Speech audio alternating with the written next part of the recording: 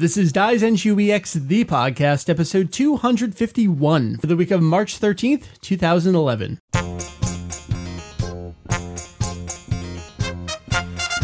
Hey there, welcome to Daizenshu EX, the podcast, an extension of the all-encompassing Dragon Ball fan site, Daizenshu EX. Julian, finish it up. We cover anything and everything Dragon Ball. In hopes of enlightening and a little bit of entertaining. Isn't that right, my little girl? She thinks so, too. Let's go around. Let's say who's here. My name is Mike Vegito EX. I'm the ringleader of this terrible circus right here. Across from me on the Shure microphone. Sure it is. It's Mary. And I hear that people have learned what the phrase ringleader means thanks to this show. We are providing necessary services to non-English foreign speakers by just saying stupid things, and they pass tests. That's great. It's awesome. All right, across from me, also here in New Jersey, Jeff, welcome. Hi, how are you? I'm great. How you doing, man? I'm doing just fine. I'm here in my comfy chair. I don't know if you had a chance to listen to the last episode or so, but I mentioned that I'm done ahead of time with my notes. Everything's done. Jeff already has the manga, and you get sick. And I get sick. It's my fault, so I apologize. How's that your fault? For being prepared. I said I was ready to go, and you got sick. Man, that's just wrong. I know. You can't do that to me. But welcome. Glad to have you here. Thank you. And across the internet, Julian, we are very, very, very glad to have you with us. So it's been crazy times over there. Yes, it's basically wall-to-wall news coverage on TV right now. No Kai, no One Piece this week. Right. If people don't know what's going on, I guess it's necessary to say that you're safe and things have been crazy and earthquakey. Yeah, so there was a major earthquake, something like magnitude 8.9 off the northeastern coast of Honshu a couple of days ago. Now, I live in Osaka, which is very, very far from there, so it's basically business as usual here. But it's very surreal because you just have all of these images of destruction and devastation on the TV at all times. They're talking about 700 people dead, at least several thousand missing. In fact, one town is reporting that almost 10,000 people, or approximately half its population, is considered missing right now. Wow, jeez. Yes, but like I said, it's fine where I am, but we're all very concerned for the safety of the people in that area. My daughter thinks so, too. Well, we're very glad to hear that you're okay. I know immediately lots of people are asking on Twitter and emails and all sorts of stuff, so good to have you with us, and that everything's all right. Well, thanks. So I guess not to make light of all that, but we're going to do what we can to just charge on forward and do the show and do what we can. On deck at this episode is a manga review of Awesomeness. We're up to volume 38. Can you believe it? A few volumes left in the series. That's right. We're getting there. A few. We're closing in on that end. So we're picking back up there. Also this episode, I just want to remind people that we are giving away Daizenshu number 4 for a contest. We'll be giving that away next week. If you haven't checked out the homepage of the site, all the details are up over there. And if you don't visit the site, just listen to the podcast. Well, pay attention to the end of the show. We'll give you all the details there. There's so much stuff to cover, so we are just jumping into the news right now. Mary, take disappointing news number 1, please. Sure. I love how you have to number them. Yes. That's a good sign. So, we've got some info about the Raging Blast 2 soundtrack, and the news comes from its cover art. While the cover art itself is pretty nifty, it's titled Dragon Ball Raging Blast 2 Original Soundtrack Overseas Version. Now, Mike, why don't you tell us why this is significant? This is one of those things. We had a nice little expose that apparently the Raging Blast games over in Japan keep the Shunsuke Kikuchi original score from the DBZ TV series. I don't know how that flew by me, but apparently it did. So we got a replacement score in the games. All right, a soundtrack for Raging Blast 2 announced for Japan. Now we have the cover art that says it's the overseas version, which means that Japan is not even getting the primary soundtrack to their own game. They're getting the replacement soundtrack. Wow. Yep. That's harsh. I think I guess they're calling it the overseas version. I think it is available in their game as like a bonus unlockable, so it's kind of there, but it's not their primary soundtrack, so what the hell do they care? That's the dumbest thing I've ever heard. It's pretty strange. So we'll leave that behind. That's coming out, I think next week, the 23rd.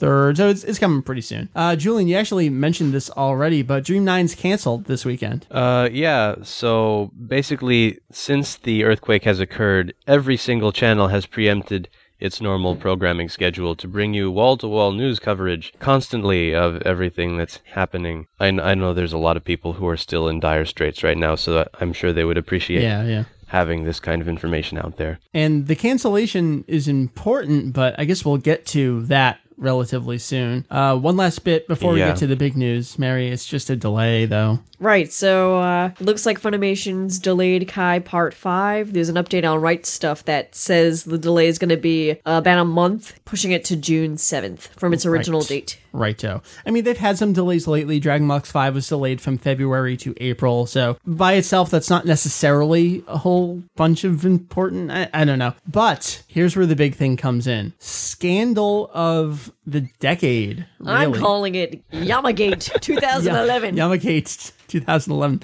This is crazy. Kenji Yamamoto, the composer for the Dragon Ball Kai TV series, is out. Now, we've talked about Kenji Yamamoto quite a bit in this sort of light as well. But jokingly. Jokingly, of course. He's been doing arrangements for the series. He's done vocal theme song arrangements and soundtracks to video games. He's been with the series just as long as almost anyone else involved with the franchise. He's been there. Think of a video game, he's probably done its soundtrack. In 2009, it was announced that he was going to do the score for Dragon Ball Kai. Great. Well, we've all been joking over the years that, well, some of the songs he's composed sound suspiciously like other things. Again, just giant scandal here. PDF posted on Toei's site on March 9th, so just so recently. Julian, I guess, could you read us what this PDF, this press release sort of thing said? The existence of multiple suspicious musical pieces which may infringe on the rights of third parties has been confirmed within the musical compositions recorded for Dragon Ball Kai, an animated television work produced by this firm. The relevant musical pieces are used as background music in Dragon Ball Kai, and measures are promptly being taken to replace the relevant musical pieces from the background music of Dragon Ball Kai. In addition, we are proceeding with a swift investigation of the facts and discussion of countermeasures with concerned parties in the near future. Wow. Never in a million years did we ever expect this to become anything other than just an ongoing joke in fandom. I'm kind of flabbergasted. And you never expected anyone was going to lose their job over... No. Oh, okay, the music sounds kind of similar. This was huge. So I guess let's talk about what are probably the two main offenders from the Kai soundtrack. Both of these were released on CD on Dragon Ball Kai Soundtrack 3 and Songs, which was the most recent one. I forget when it came out. I know Heath and I did a review on it. It's relatively recent in the grand scheme of things. It's the second most recent Kai CD. There's a track called The Ebb and the Flow, which is just the track War by James Horner from the Avatar score. And that's the James Cameron 3D Avatar, not Last Airbender. And then there's also a track, A New Foe Rears His Head, which is just the Terminator Salvation opening by Danny Elfman. Now, when these songs premiered in Dragon Ball Kai, people picked up on this immediately anyway. So this has been floating out there for a while. I'm pretty sure at least one of those tracks was when Trunks first showed up. So we're looking around like episode 55-ish. We're just about done. So it's 40, 45, 50 episodes later. Stuff is just now coming just out under about a year? this. Almost a year Yeah, ago. yeah. It's been a while. Those are definitely the two main offenders. There may be more than this that we just don't know about. Something I've been saying recently is, how many more could there be that we just don't know about because the right person with the right musical background isn't also necessarily into the score of this series? Why are you eyeing me? I know. I love playing this stuff for you, Jeff. Because I'm like, oh, you know this Pink Floyd song? You know, yeah, of course I do. Well, listen to this. I was going to say, if you give me the soundtracks, I could probably pick out a couple Oh, more for I'm you. sure you could. Now, we've talked about a lot of the old ripoffs over the years. I mean, back the earliest days of Vegito EX's homepage, I remember some stuff would come out and we'd mention it from time to time. There are some that were more homage. Definitely not just blatant plagiarism. Maybe one of your favorites. Right, the movie 7 closing. Yeah, Giri Giri. Right, the first time I got that fan sub, I brought it home, I watched the movie, I watched the ending theme, I'm like, this sounds like something that I've heard before. So I go yelling at my mom, like, Mom, what does this sound like? I think we have this CD at our house. She's like, yeah, this sounds like a Led Zeppelin song. Yep, it's Immigrant Song. Now, the thing is, with that one, it's the, it's... And the da-da-da-da. Right. It's got like the kind of basic guitar riff to it, and it's got a yell, but the yells kind of go in different directions. So it's clearly they're playing with it, and that was just an arrangement that Yamamoto did. But then you get to some other stuff. On the Dragon Ball Z 3 soundtrack, what we got is Budokai 3. There's a song called Embracing the Blue Sky. It opens, I played this for you the other day, Mary. It's just Journey's Be Good to Yourself. It's just that song. But then it goes off in its own direction. And then also on the Budokai 1 and 2 soundtrack, there's a BGM called Time of Shudders. It's just got some fun allusions to Sabbath's Iron Man. I mean, it's not exactly that, but you can tell they're playing with it and having some fun with referencing other types of music. But then there's the blatant plagiarism. That is just that song. One of the first ones I ever noticed, totally on my own, and it was the most surreal experience like your own. I'm working at Blockbuster back in high school, a little bit early into college. We're closing up the shop one night, and the closing manager liked to put on concert DVDs, or VHSs, actually. We were still playing those back then. And he put on this Pink Floyd video. And I still just vividly remember stopping in my tracks, looking around and going, why is Cell's theme from Super Butoden 2 playing? One of these days. It's just that song. And probably the most hilarious offender. And we continue to learn more about this one recently as people are significantly digging into the music. Mary, your boy Trunks, Battle Point Unlimited. Right. It's not just the Murder of Love by Propaganda. It's mostly that song, but they also take elements from the song P Machinery and The Chase. All three of those songs on the same Propaganda album. So at that point, it's definitely too much to be a coincidence. It's intentional. I'm impressed to some degree how he remixed 3 songs from this 80s synth band into an entirely new song. And then some other ones that I know people have done some YouTube videos on that I was like, I don't necessarily buy that. But then the video just keeps going. You go, oh my God. From the, again, Budokai 1 and 2, DBZ 1 and 2 soundtrack, 2 tracks, Move Forward Fearlessly, and then the track's name in Japanese, Chosen Shitachi. These are just the songs Glory of the World and Hunting High and Low from, is it Stratovarius? I believe they're a Finnish metal band. Mary, driving to dinner last night, I'm trying to pull into the parking lot. You're like, go back, play that again. I want to hear this. I don't want to stop listening to this. Yeah, apparently I like Finnish metal.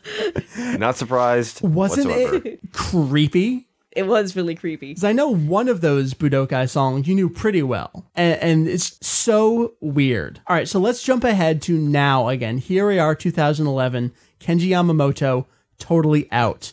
Dragon Ball Kai is playing in repeats, some areas of Japan. And we got 4 new episodes still yet to air. Yeah, exactly. And it's not going to happen this weekend. So what's been going on with Dragon Ball Kai? Well, the only things that are there: Dragon Soul, the opening; Kokoro no Hane, the closing; the eye-catch music. Everything else in the rebroadcast Dragon Ball Kai is plucked from Shunsuke Kikuchi's score from DBZ. They've gone back to DBZ's score, reinserted it into Kai.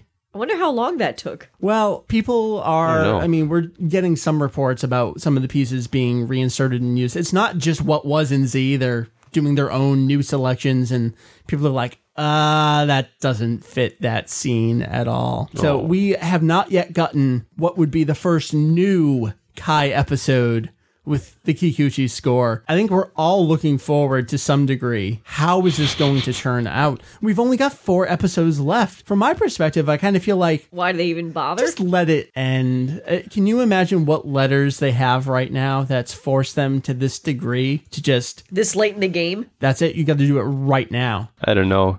I mean, in some ways, since we've more or less known about this sort of thing for years, it's kind of funny that they're actually taking some kind of action now. I mean, you'd think that at this point they were just letting him get by with no consequences, but maybe they really didn't know. Right. I mean, I've wondered that for years myself. Do they just not know, or do they just not care? It's got to be one of those two. Was there any litigation at all from the parties that were I guess, offended. I've in this never case. heard of anything, and I have to imagine we would have at this point. The only thing that I will toss out there is that the song Battle Point Unlimited, which was the insert song in Z120, Trunks, it's used twice in an episode with Trunks. That song was never re-released on another Dragon Ball compilation. Not on the 4 3-disc sets, not on the 13-disc Chozenshu set. The only time it was, I guess, technically re-released was when they re-released all of the hit song collection. So when Hit 6 came out again, it was on there. But it's never been repackaged on anything. So that's always made me wonder a little bit. Do they know about that one? Because it's kind of weird for that one song to have never shown up again. Or they have really bad lawyers. Yeah. Maybe. The logic that I used at the time was that since it wasn't a vocal song, they couldn't include it on the complete song collection. Right. I mean, that is kind of stretching things, but since they didn't have a few of the other non-vocal songs, I assumed that was probably what was going on. But then again, maybe some of the other instrumentals were also plagiarized, and they're just not well known enough for people to check. Again, how do we know? I think it's almost impossible. Maybe even Yamamoto himself doesn't know. And perhaps that's the reason why his entire score has been tossed. So, like, we can't trust it at all. We can't trust him. We can't trust what he's produced. We can only guess at this point. Yeah. Well, that's what I'm not understanding. The fact that we haven't heard anything being said to Toei. They just suddenly put out this PDF saying we're erasing the entire score. But they haven't said that anyone contacted them. It could have just been this was brewing for a while. But why right before the end of Kai, though? That really does not make sense. That's the thing. It's just terrible timing for everything all around. Actually, it's great timing if you think about it, because they could have done this during Dragon Ball or during like any time until just 4 episodes. It could have been during any of the game releases. Right. Wow. It would have messed things up, and now they're just using a convenient time to put it out. I've seen this comment out there too. I was mentioning when I was playing the Raging Blast games, wouldn't it have been neat to use the Kai score? Like the Sparking games use the Kikuchi score, maybe Raging Blast would have been neat. Mimic the show, use the Kai score. Great thing they didn't, huh? Oh my God. Yeah. Oh my God. Do you think we're going to get a product recall here in the States? Well, that leads into, all right, Funimation just delayed Part 5. What does this mean for all of the international releases of Kai? It's airing on 2 channels here in North America. It's in China. It's in Mexico. It's, oh God, is it in Spain now? I can't remember how many places Kai's been licensed. It's about a dozen right now. It affects every bit of production of this show, from the literal production to its final distribution. We're going to talk more about this probably next week when Heath and Corey are out here. We're going to do our What the Hell Just Happened to Kai episode, and we'll tie in the music with stats and figures and all that other jazz. So I think we'll leave this behind for now because it's just now breaking, and because of what's going on in Japan, I doubt we'll hear any more about this situation for quite some time, if ever at all again. I mean, I guess the only thing will be what happens to the Japanese home release and then the North American release, and we can just infer things from that. We can't do anything until then. Right. So let's jump over to the manga. All right, for those of you folks who have never joined us for a manga review of Awesomeness, Jeff, would you name, because we couldn't come up with anything at all. They're pretty darn late at this point. We should rename it for number 42. Rebranded Awesomeness. Like a random name change. I don't know. Awesomeness has been going far ever since I know. Brought it up it's a great here. Title. What we wanted to do was do something that fans of all types could jump in from the beginning and follow along with a sort of timeless section. So every month, what we try to do, and it's not more like every infinitely other delayed, month at this point, is go through a volume of the manga. We give you a recap of what happens, and then we go around and get the discussion. We've got folks like Julian. He's read it front to back in English and Japanese. We've got folks like me who've read it entirely in English and looked at the pretty pictures in Japanese. We've got Mary, longtime fan, read a good portion of the manga, and now you kind of read, especially the Boo arc. I don't think you've read this before? I think I've read chunks of it. Okay. This is the part that you and I are definitely the least familiar with in the manga, anyway. And then we've got Jeff over here. Never read the manga before. Nope. Knew some parts of the series from fan subs and such. That's done now. Long past. Yep. So we love getting the new perspective from you over there. So, a recap of what we're covering. This is chapters 446 through 459. Of course, that's Tankobon number 38. If you're following along with the Kanzenban release, it's a ways into number 30 and about halfway into number 31. Over on the English side, that's Viz graphic novel for DBZ number 22, and the Viz Big, it's in, was it the first one in number HF? Because you're the last one who read it. Yeah, it was the first one. First one? Okay. Mm-hmm. So that is it. We're going to do our recap of stuff. Let's start with the guy in Japan, Julian, 446. Chapter 446. Everyone flies off in pursuit of Spopovich and Yamu. Their goal is to stop the resurrection of Majin Buu. Goku wonders if this Babidi guy is strong. Kaioshin says he's not, but he's a powerful magician that can take advantage of the evil within people, so hopefully he doesn't have anyone else on his side. This still doesn't explain why they had to let them steal Gohan's energy. They had been looking for Babidi's hideout here on Earth, but they couldn't find it, so in order to follow them to the source, they had to let the energy be stolen. Meanwhile, Videl is having trouble keeping up, so she ultimately decides to head back, but not before finally realizing and confirming with Gohan that it was all of these guys who actually took down Cell 7 years ago. With Videl gone, everyone can push their speed up. Spopovich and Yamu arrive at a spot that Kaioshin and Kibito had searched before, but it looks like the hideout is underground. They hide and watch, since Majin Buu won't be resurrected inside, probably destroying the place in the process. One weird-looking dude receives the duo outside, but then two other beings step out. An enormous demon-looking guy, and a tiny, wrinkly thing. I'll keep you going. Chapter 447. Kaioshin never expected to see Dabra, the big one, here with Babidi. This is bad.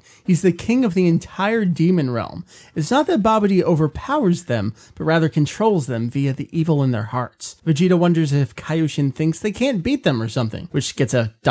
sweat response in return. As Goku tells Kuririn to head back, Babidi thanks the minions for the energy, but has no use for them anymore. Spopovich begins growing to a grotesque size and explodes.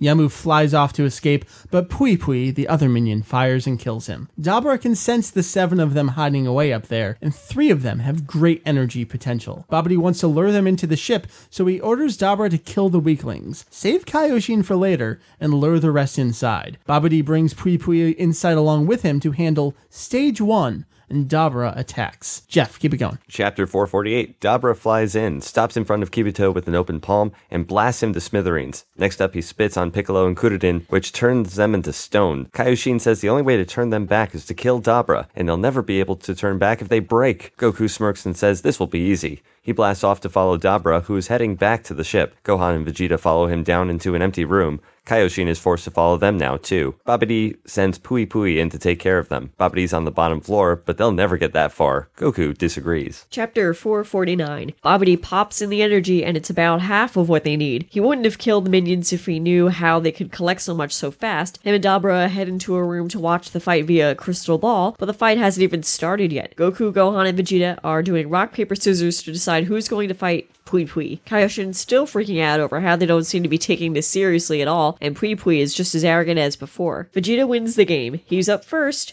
Any damage he takes will go to resurrecting Buu, so he just won't get hurt. Pui Pui attacks, but Vegeta just calmly blocks and blasts the poor fool away. Babidi doesn't get it. Wasn't Pui Pui some champion somewhere with his special para-para, rappa, parappa-rappa, Papa-rappa. magical teleportation?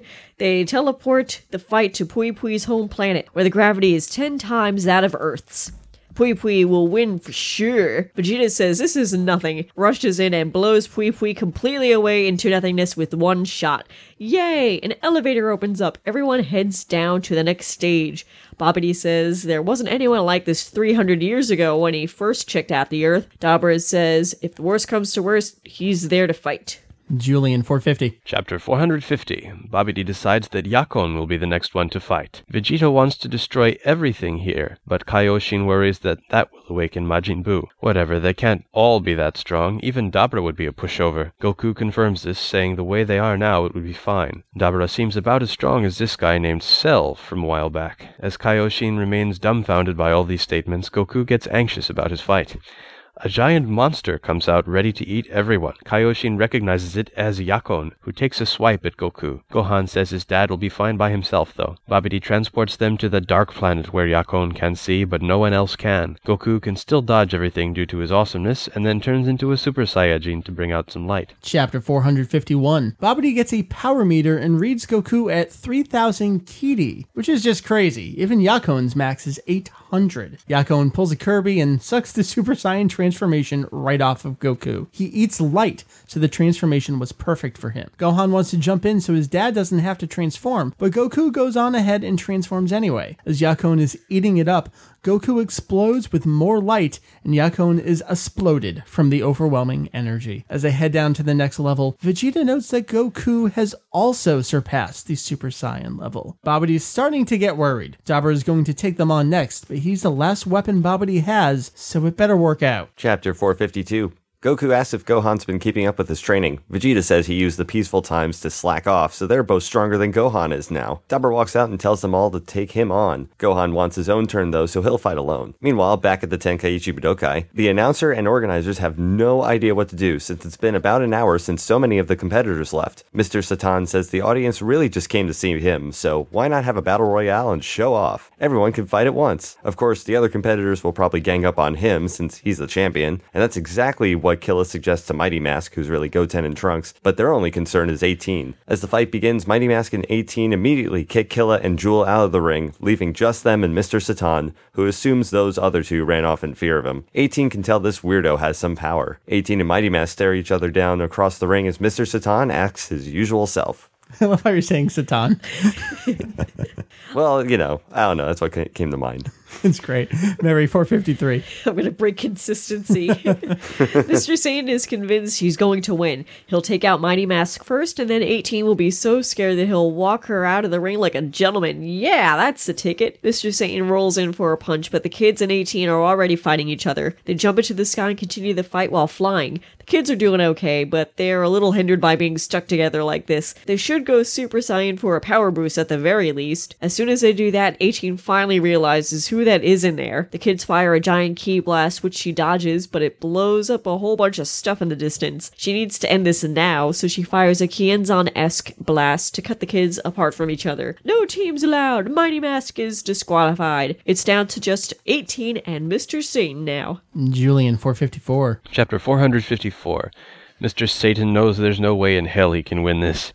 Goten and Trunks off in the distance see Videl flying back and get the whole story from her. Up in the crowds, everyone's congratulating Maron because they're going to be rich. Number 18 rushes in and puts Mr. Satan in a headlock. She's willing to throw the fight for 20 million zeni, 10 million more than the grand prize for the tournament. He eventually agrees, so she fakes being thrown aside. He shows off some moves and then runs in with his Satan Miracle Special Ultra Super Megatron Punch, which doesn't do anything to her. She asks if that's all he's got. It is. So she jumps herself out of the ring. Mr. Satan, the savior of the world, is still the champion. Yay! Now that the kids have heard everything, they can't help themselves. They're gonna go check it all out. Yeah! They want to see the bad guys. They explode into Super Saiyans and fly off to see what's up. Chapter 455. Gohan and Dabra's fight is underway. Gohan is having a bit of trouble keeping up, though, and swipes at some after images. He then gets blasted underwater and rips some of his outfit off. Vegeta says that Gohan shouldn't be having this much trouble with him.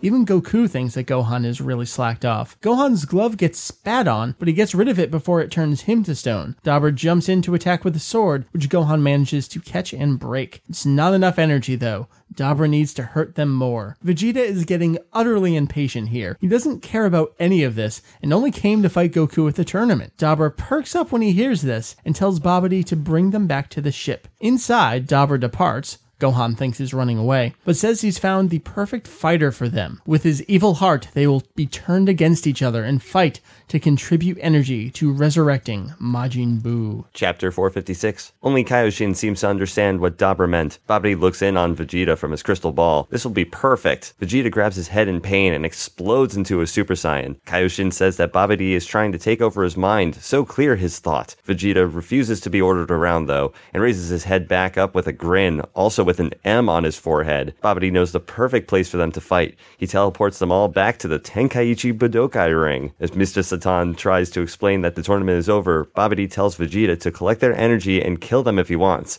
Vegeta retorts that he doesn't care about that. Kakarot is his only concern. Amazingly, Babidi hasn't fully taken over Vegeta, but he's certainly pumped him up. As Mr. Satan realizes this is the group from back at the Cell game, Vegeta raises a hand and blows a section of the audience away with a giant blast. This means business. Chapter 457. Vegeta demands that Goku fight him right here, right now, and blows up another section of the audience. Goku turns into a Super Saiyan and asks if Vegeta let himself be taken over just so that he could fight. Vegeta says that after today, Goku will be gone forever, so this was the only opportunity he had. He's the prince! He's been so far outclassed. His life was even saved. This will just not do. Goku demands for Babidi to transport them somewhere that has no people around to get hurt. Kaioshin tries to get in the way, but Goku's determined to fight. Babidi transports them off. Kaioshin will let them fight, but he and Gohan will try and stop Boo's resurrection anyway. Even if he comes back, at least they can stop him before he's at full power from this fight. Babidi tells Vegeta to kill them before they leave, but Vegeta resists. Chapter 458. Vegeta continues to resist, saying that even if his body and soul are taken over, his pride will not. Dabra and Babidi open up the passageway down to Boo, so Kaioshin and Gohan don't destroy the ship and awaken him before he's ready. Before they take off, Goku gives Gohan one of the last Senzu, telling him to bring out that power back from when he fought Cell. He can't lose that way. As they head down, they are greeted by Dabra and Babidi. Kaioshin says he will take Babidi. Goku says he will end this quickly so he doesn't contribute to Boo's energy and transforms into the stage beyond Super Saiyan, the same as Gohan did at the Cell game. Vegeta is impressed, saying Goku is stronger than Gohan, and transforms the same way. This definitely isn't going to be a quick fight. The two constantly trade attacks back and forth, ending on 2 shots of them both smiling. Last chapter of this volume, 459. Babidi doesn't want Boo awakening down here and destroying the ship,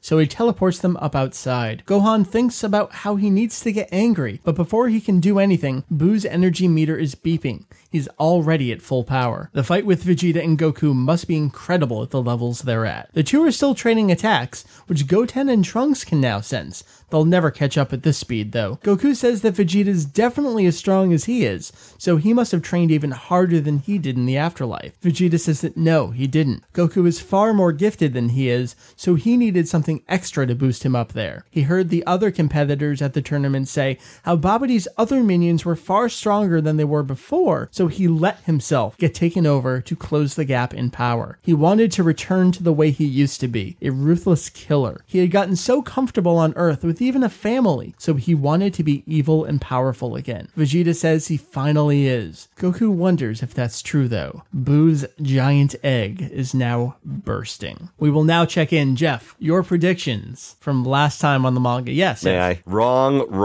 You got a couple things right.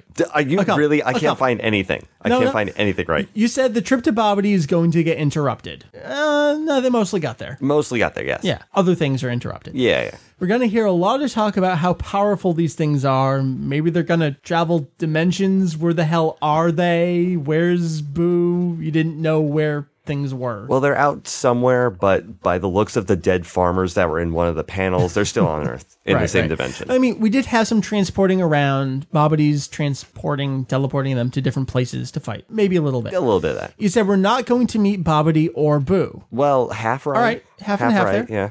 Haven't met Boo yet.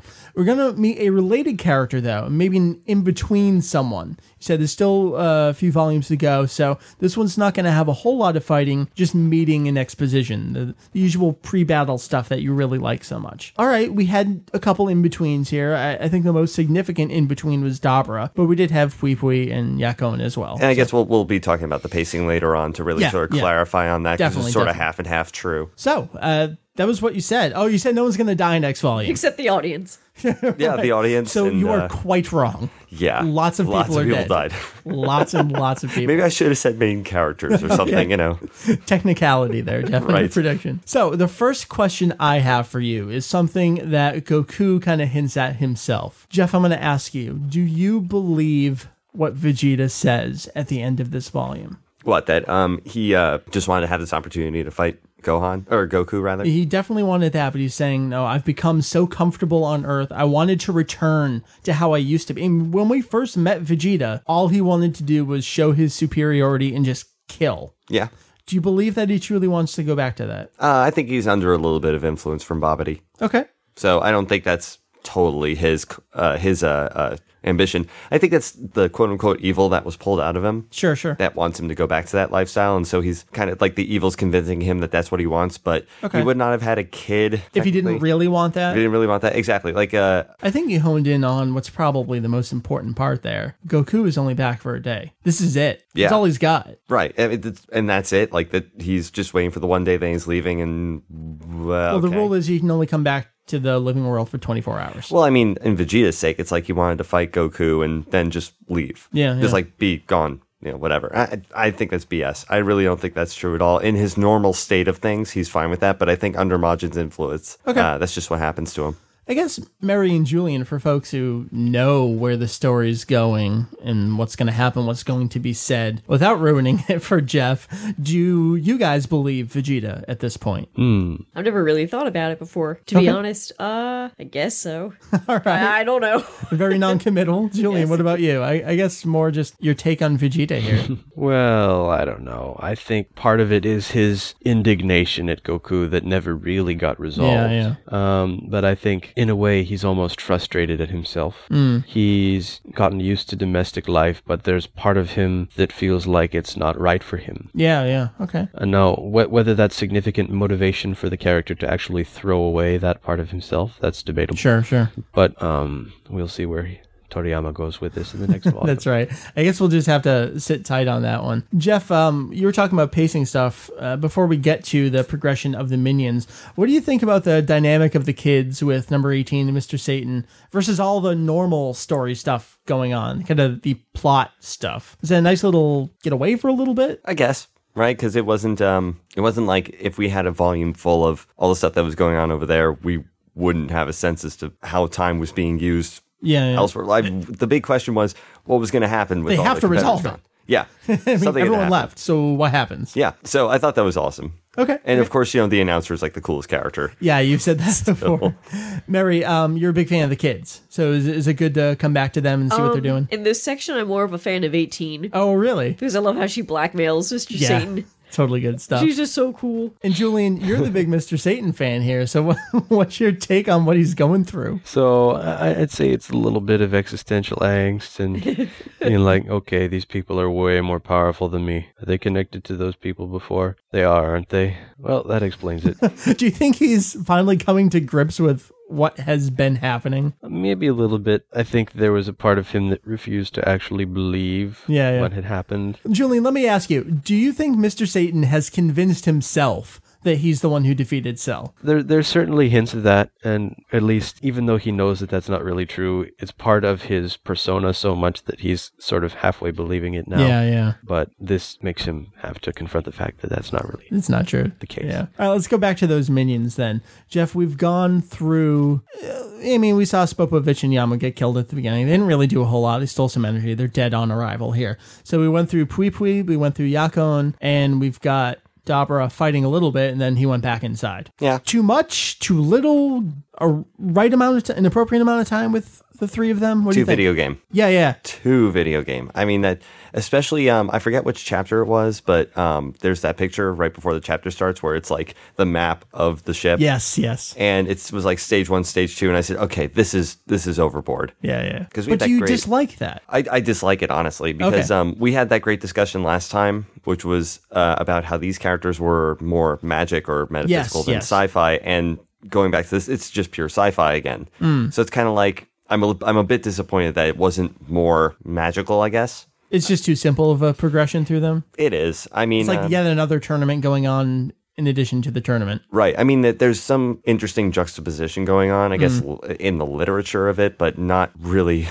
I mean, that's not a major facet of this. It just kind of goes back to formula, which is a bit disappointing because this could have been a little bit different than that. Mary, did you care about any of the characters there? We've got Pui Pui and Yakon. They interesting at all? There was one aspect of one of them that I did like, and that was the whole absorbing, eating light. Yeah. Which I thought was a neat spin. Probably the only clever thing about any of them. Okay. And then how it was backfired on him. Yeah, It was really fun. Yeah. But yeah, I agree with Jeff just about the stages, and it's just so literal. Stage 1, stage 2, fight, go. But at least they have a kind of interesting character designs. They're kind of ugly. Yeah, they're ugly monsters. And there was a break in the action too, because Vegeta and Goku go off and fight. Right. So it wasn't strictly, like a A to B Well, it kind of was. They got to, I guess you would call Dabra the sub boss, because Boo is going to be the real boss, and Babidi's kind of like pulling the strings. So they didn't quite get to the end of what this was going to be. They got distracted and they went off and did the road thing. Julian, what do you think about that? What do you think about this entire progression being interrupted? Well, I think in a way he plays with people's expectations. He sets up another tournament style thing, but in the end, it goes off track. Yeah. It goes in an unexpected direction. And I think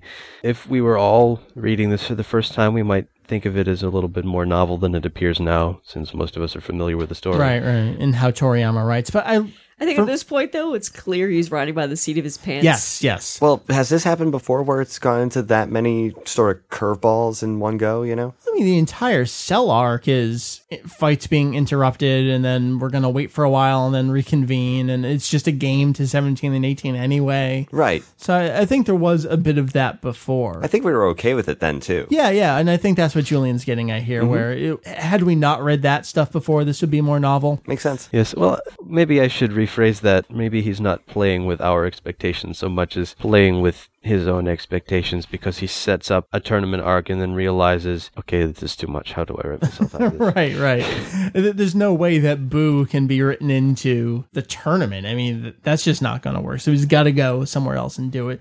Mary, I like you're talking about it. He's clearly writing by the seat of his points at this point. Seat of his points? Seat of his points, seat of his pants. Thank you. But I like that about this arc. It's impressive that he's able to mostly carry it off. I think you mentioned it, Jeff. He's got so much stuff going on, and Julie mentioned it too. What do I do now? And I think this is not the first time we're going to see it in this arc, but it's a clear indication of where this arc is heading. Well, I think for a person writing from the seat of their pants, there's not anywhere near as much Deus Ex Machina as there usually is. Okay. That's when you can really tell, where it's just like, oh, coincidentally, this happens. I don't think right now anyway, there's much of that. So if he's exactly sort of like writing it as they're pressuring him, I'm not noticing it that much. When we get to My Namesake, there will be one of the best examples of that ever. Oh, lovely. The why? Because it's magic. Okay. we will get to that soon enough. I don't know that I have a whole lot else to talk about with this volume. I feel like we cruised through so much stuff. The new characters are kind of irrelevant. I have something. All right. I thought I predicted this last time, but I guess I didn't. I thought I was saying that Videl was not going to be included in this. Or no, I didn't predict it. I kind of said that she really is either not going to take part or is not going to be there. I think I might have even said that the volume before this one. Really? Yeah. I have to go back and check. Yeah. Well, then, what do you think? She's kind of being excluded, though she went to all this effort of learning to fly and key control. Yeah, but I think at this point, she's like, it's Toriyama. What? She's a woman. Can't do shit. Well, I don't know if it's that or just that she's human. Yeah. Well, I guess we get 18 in there. She's doing some stuff. Yeah. She's blackmailing. Right. She's so fine. Sexist. This one can't do anything, and this one just wants money. Right. I love it. Of course, Bulma's like, you guys are going to be rich. Or was that Chi-Chi? No, that was Chi-Chi saying that. Never mind. I think everyone was saying it. Yeah, that's kind of true, too. So that's good stuff. Yeah. Anyone else have anything about this volume? The pacing, at least each individual chapter has less happen at this point. Yeah. And I don't know if the chapters actually have fewer pages, but there are definitely more chapters. Yeah, I was going to ask about that. In the last few volumes of the manga. It feels longer because it is longer. But at the same time, it's not exactly faster paced or slower paced, but it kind of cruises along in its own pace. Yeah. All right, I guess we'll wrap up this volume with some of the Viz-isms. Our buddy Jake from Constantai Herms. All right, so first Viz-ism, name change, Pui Pui to Pocus. So in keeping with the magic theme of Babidi and his group, Pui Pui comes from Chichin Pui Pui, a Japanese good luck charm that mothers, nurses, and the like use when children hurt themselves. To make kids feel better, they chant Chichin Pui Pui, Itai no Tondeke, or Chichin pui pui, pain pain, fly away. It's supposed to be similar to saying, let me kiss it to make it stop hurting. It's also used as a magic chant in ninja shows and Arabian Nights themed shows aimed at children. Viz presumably wanted to use a magic phrase that would be more familiar to English-speaking audiences, so pocus obviously comes from hocus pocus. Now, Julian, that's a name change, but then there's a very similar one, Yakon, that they did not change. Yes, Yakon. So Yakon's name comes from Tekumaku Mayakon, the magical chant from the 1960s shoujo anime Kimitsu no Akko-chan. The phrase is actually short for Technical Magic My Compact, and the show's heroine uses it together with a magical compact mirror to transform. Despite the fact that Yakon's name pun is at least as obscure to an English-speaking audience as Pui Pui's, Viz just leaves his name as is. I guess they couldn't think of anything clever to change it to. We mentioned at this point, Viz is too clever for their own good. And I think this is an example of they realized they couldn't be clever, so they just didn't. That's it. What do you think about that, Jeff? Name changes? Are you cool with them? Well, some yes, some no. All and right. you know the major offenders, of course. I kind of agree. I mostly agree with you on a lot of those. I think it was, Julian, what were the hick names? Was it Ikose and what's the other one? Idasa. Yeah, they changed one of them and then not the other in that case too. Yes, so one of them is Dasai, or comes from Dasai, which means uncool, unhip. Right. Unstylish. And I forget what sekoi means right now. There we go. Sekoi, petty, small-minded, cheap. Yeah. There's another case where they do one of the two, not the others. All right, so let's move on. Jeff, this is just easy, simple one. Yeah, you give me the typography one. I'm not going to let you talk Japanese. Right.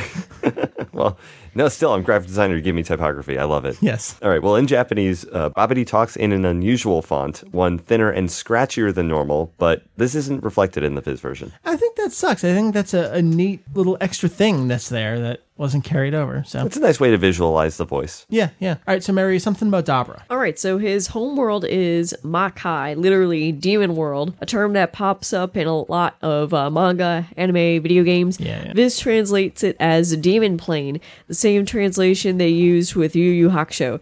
I'd assume they use the word plane and not world to emphasize that the place is more like an alternate dimension than a real planet. Steve Simmons uses Demon Realm for the same reason. In Japanese, Kaioshin also refers to the same place as Ankoku Makai, the Dark Demon World, and in Volume 40, Enma Daio calls it the Akumakai, Devil World. But all these alternate names are ignored in Viz, and it's just called Demon Plane throughout. So they just toss it out. They're like, we're just going to call it the one thing. Now, going back to Pui Pui, we have an example of what might be censoring, but probably not just because of what they do. So you can originally see Pui Pui's face screaming as he's blown away, but in Viz this gets covered up by the boom sound effect. I guess you can still see his eye and his upper lip inside the second O. I'd have to go back and look at that. But without the rest of the face, you can't really tell that it's what it's supposed to be. So, like Jake says, it's probably just accidentally being covered up. But well, this brings up a good point. This volume is certainly much gorier than you think. Even with I those guess changes. we've got Spopovich and Yamu being exploded. There's half a woman in that panel I was telling you about with the three farmers. There's a kid, a woman, and a man, and the woman is missing her lower torso. I'd have to go back and look at and that. her entrails are there, like in very cartoonish, like Mad Magazine type of style. They're just very quick drawn, but I'm serious. It looks really gory in a couple of panels in this one. Interesting. More language stuff, Jeff. Well, when Trunks tells Goten to go, even in Japanese, this is written out in alphabet letters. Viz simply had to remove the furigana. So Jake tossed in a couple last things about strength, and you know how much I don't care about this stuff. But in the interest of actually covering everything, we'll at least toss it out there. So I'll just cruise through these real quick. First, when Kaioshin is explaining to Goku and everyone about how Dabra is the strongest in the demon world, he originally notes that, quote, one of you guys is probably number one in this world. But in Viz, he simply says that, quote, you may be the strongest in this world. And since Goku is the only one visible in the panel, makes it seem like Kaioshin is talking to directly Goku and calling him the strongest, as opposed to the original. He's talking to everyone in the room there. And the other thing here, in Viz, Babidi calls Pui Pui the, quote, champion of some world, implying that he's the strongest on his home planet, Zune. Originally, Babidi just asks Dabra where Pui Pui would have an advantage, and Dabra suggests Zune. Finally, when Goku powers up to fight Vegeta, Vegeta notes that he is stronger than Gohan was, quote, back then, presumably meaning back at the Cell games. Qualifiers left out in Viz, making it sound like Goku is just stronger than present-day Gohan, which is something that's already been said. They mentioned that quite a few times. So we'll close it up. Jeff, Do you have any predictions for next volume of the manga? Yeah, I kind of do. All right, what do you got? All right, well, I'm familiar with the sci-fi dealings with eggs. All right. And things coming out of eggs. And yes. if I know Toriyama as well as I kind of think I do at this point, all right, the thing that's coming out of that egg is not going to be a giant killing machine. It's going to be something that's like way too immature to know what it really is. All right. All right, because that's how you prolong a storyline. You just baby something up and like make them not even realize how powerful they are. Do you know what's happening in this story? I have no idea. All right. I have no clue. This is an honest prediction. Like I've said, historically, this is how it happens. This is what Toriyama would do as a writer. It would be. Right. I could almost think of like something he's already done in the same vein. Sure. From before, but yeah, I can't think of anything right now. But so yeah, I don't know. I think that's going to be the like a major part of it. Okay. The egg's gonna hatch. There's just no doubt about it. Okay. Anything else? Well, all right. Well, what else is going on? We have a fight between Goku and Vegeta, right? Yeah, that's kind of the other big thing going on. So I'm just gonna put it out there that their fight's interrupted. Like they just have to like there's no clear winner. All right. Maybe because I mean, you think this is just the story arc of no one wins any fights? Yeah, pretty much. Yeah, because I mean, and this is kind of relying on memory because I'm just sort of going on. I don't remember anybody dying. Okay. At this point, but then like I said, Goku's already dead. Yeah, well, true enough. So he can't really die again. But I mean, I don't think there's going to be an end to it. All right. They're just going to have to get interrupted, I guess, because there's already been 3,000 interruptions. In this one particular arc. So there you go. There's another one. Anything else at all you want to toss out there? Not really. I can't think of anything else really going on. I think that's pretty good. Yeah, I think that's really the only things left to mention. All right, so we will try to get back together next month. Let's see if we can do a monthly schedule. I don't know. That'd be nice. No promises. We only have, 4 or 5 left? I mean, we could do this it's before like Kai, 2012. Just not going to end. Yeah. And we'll accuse Jeff of plagiarism at the end. Right. You have to take out my entire score, replace me with somebody like cooler or something. We'll go back in and replace Jeff with someone else last minute. It'll be wonderful. The manga review of Awesomeness will end with volume 41. And you have to take out the word awesomeness if I leave. That's right. Sorry, that's my bit. All right. So we got a couple last things before we are done here. We're going to skip releases because there's maybe something coming out and then stuff was canceled. So who the hell cares? So let's do an email.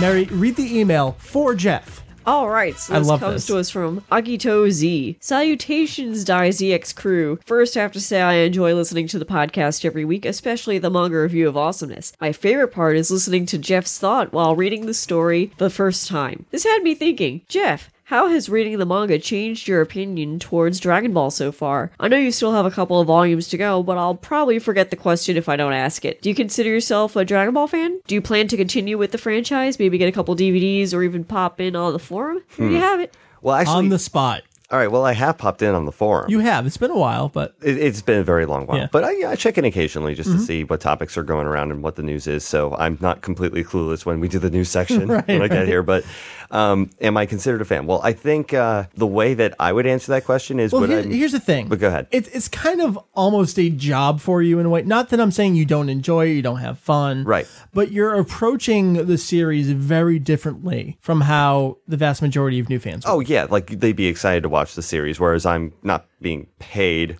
Right. Like, but, no. Later. Okay, fine. No, but from that perspective anyway, regardless, the way that I would consider myself a fan is if I would see myself doing a video to it, honestly. Mm-hmm. And with a series like this one, I don't really see myself doing that. Well, you have, technically. Well, I didn't do the edit. I did the production. You did the editing. So, yeah, I don't really see myself. Really, that's how you define if you're a fan of a show, if you ever consider... Oh, yeah.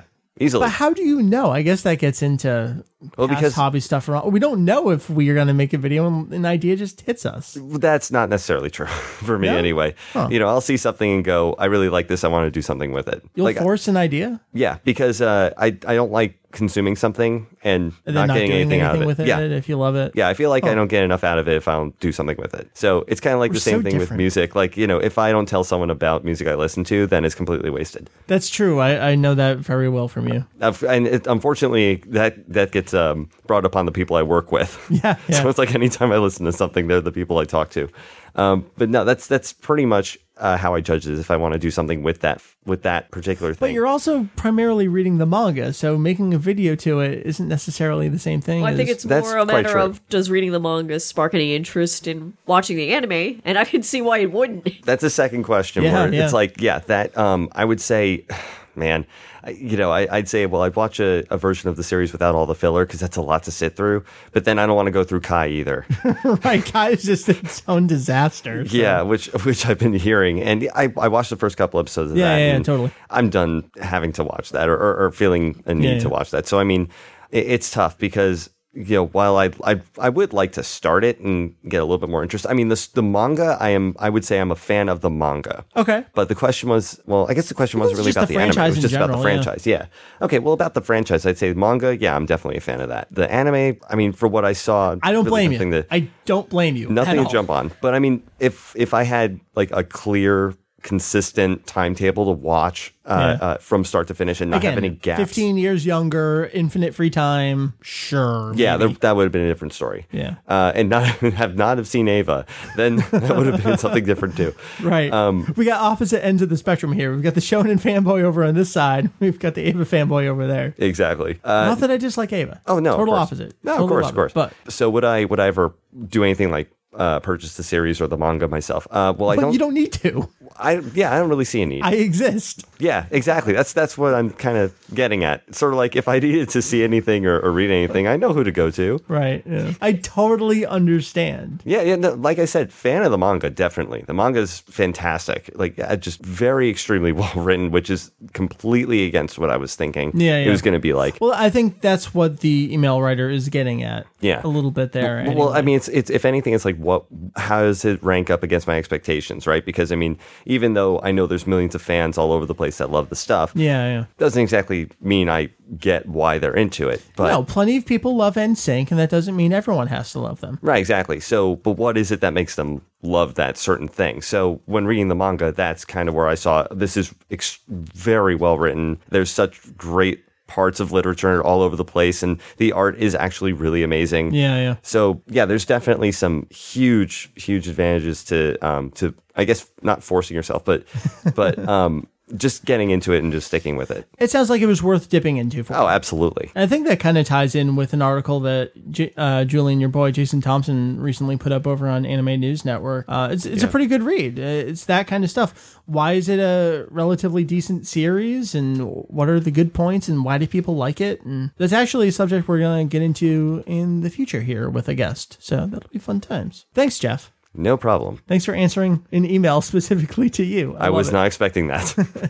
Mary, people have all that stuff where they send it. You can send emails over to podcast@diezx.com. It's podcast@diezx.com. You can also find us on Facebook at facebook.com/DAIZEX and on Twitter @DAIZEX. That's it. Last thing we're doing this episode, mentioning that contest.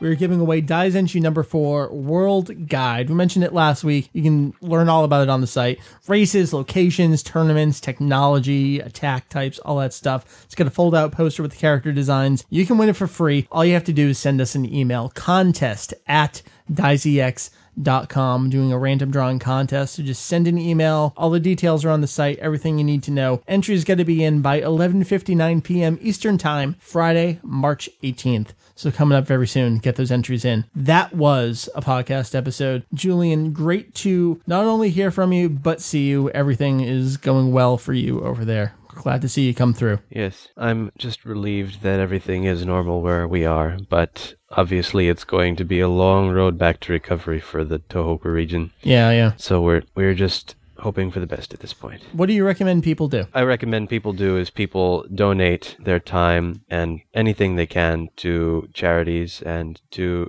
support the recovery effort in Japan as well as possible. All right, Jeff, thanks for joining us for Manga Review. No problem. We'll see you at some point next month for next volume. Hopefully.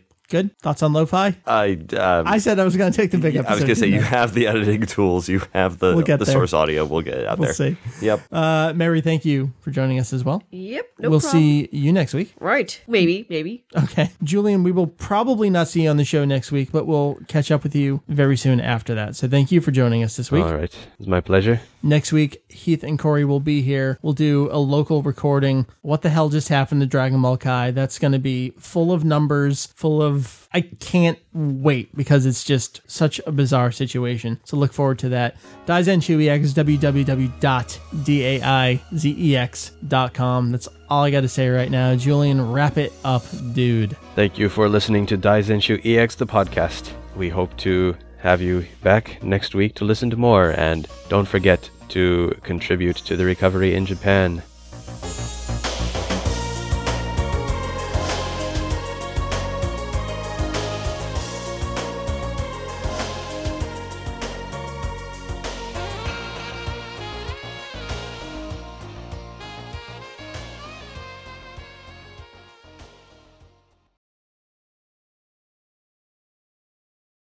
And recording now. That means we have a new cast member. Okay. Well, I wouldn't mind if she's on the cast, would you? Translator in training. She'll be our cute mascot. She's been on before. I think there's been a cry. Oh, really? Yeah. Oh. Like, oh, ah! The time where I sat on one of her toys. This is Daizenshuu EX, the podcast, episode 251 for the words. For the what? In addition, we are proceeding with a swift investigation. Bless you.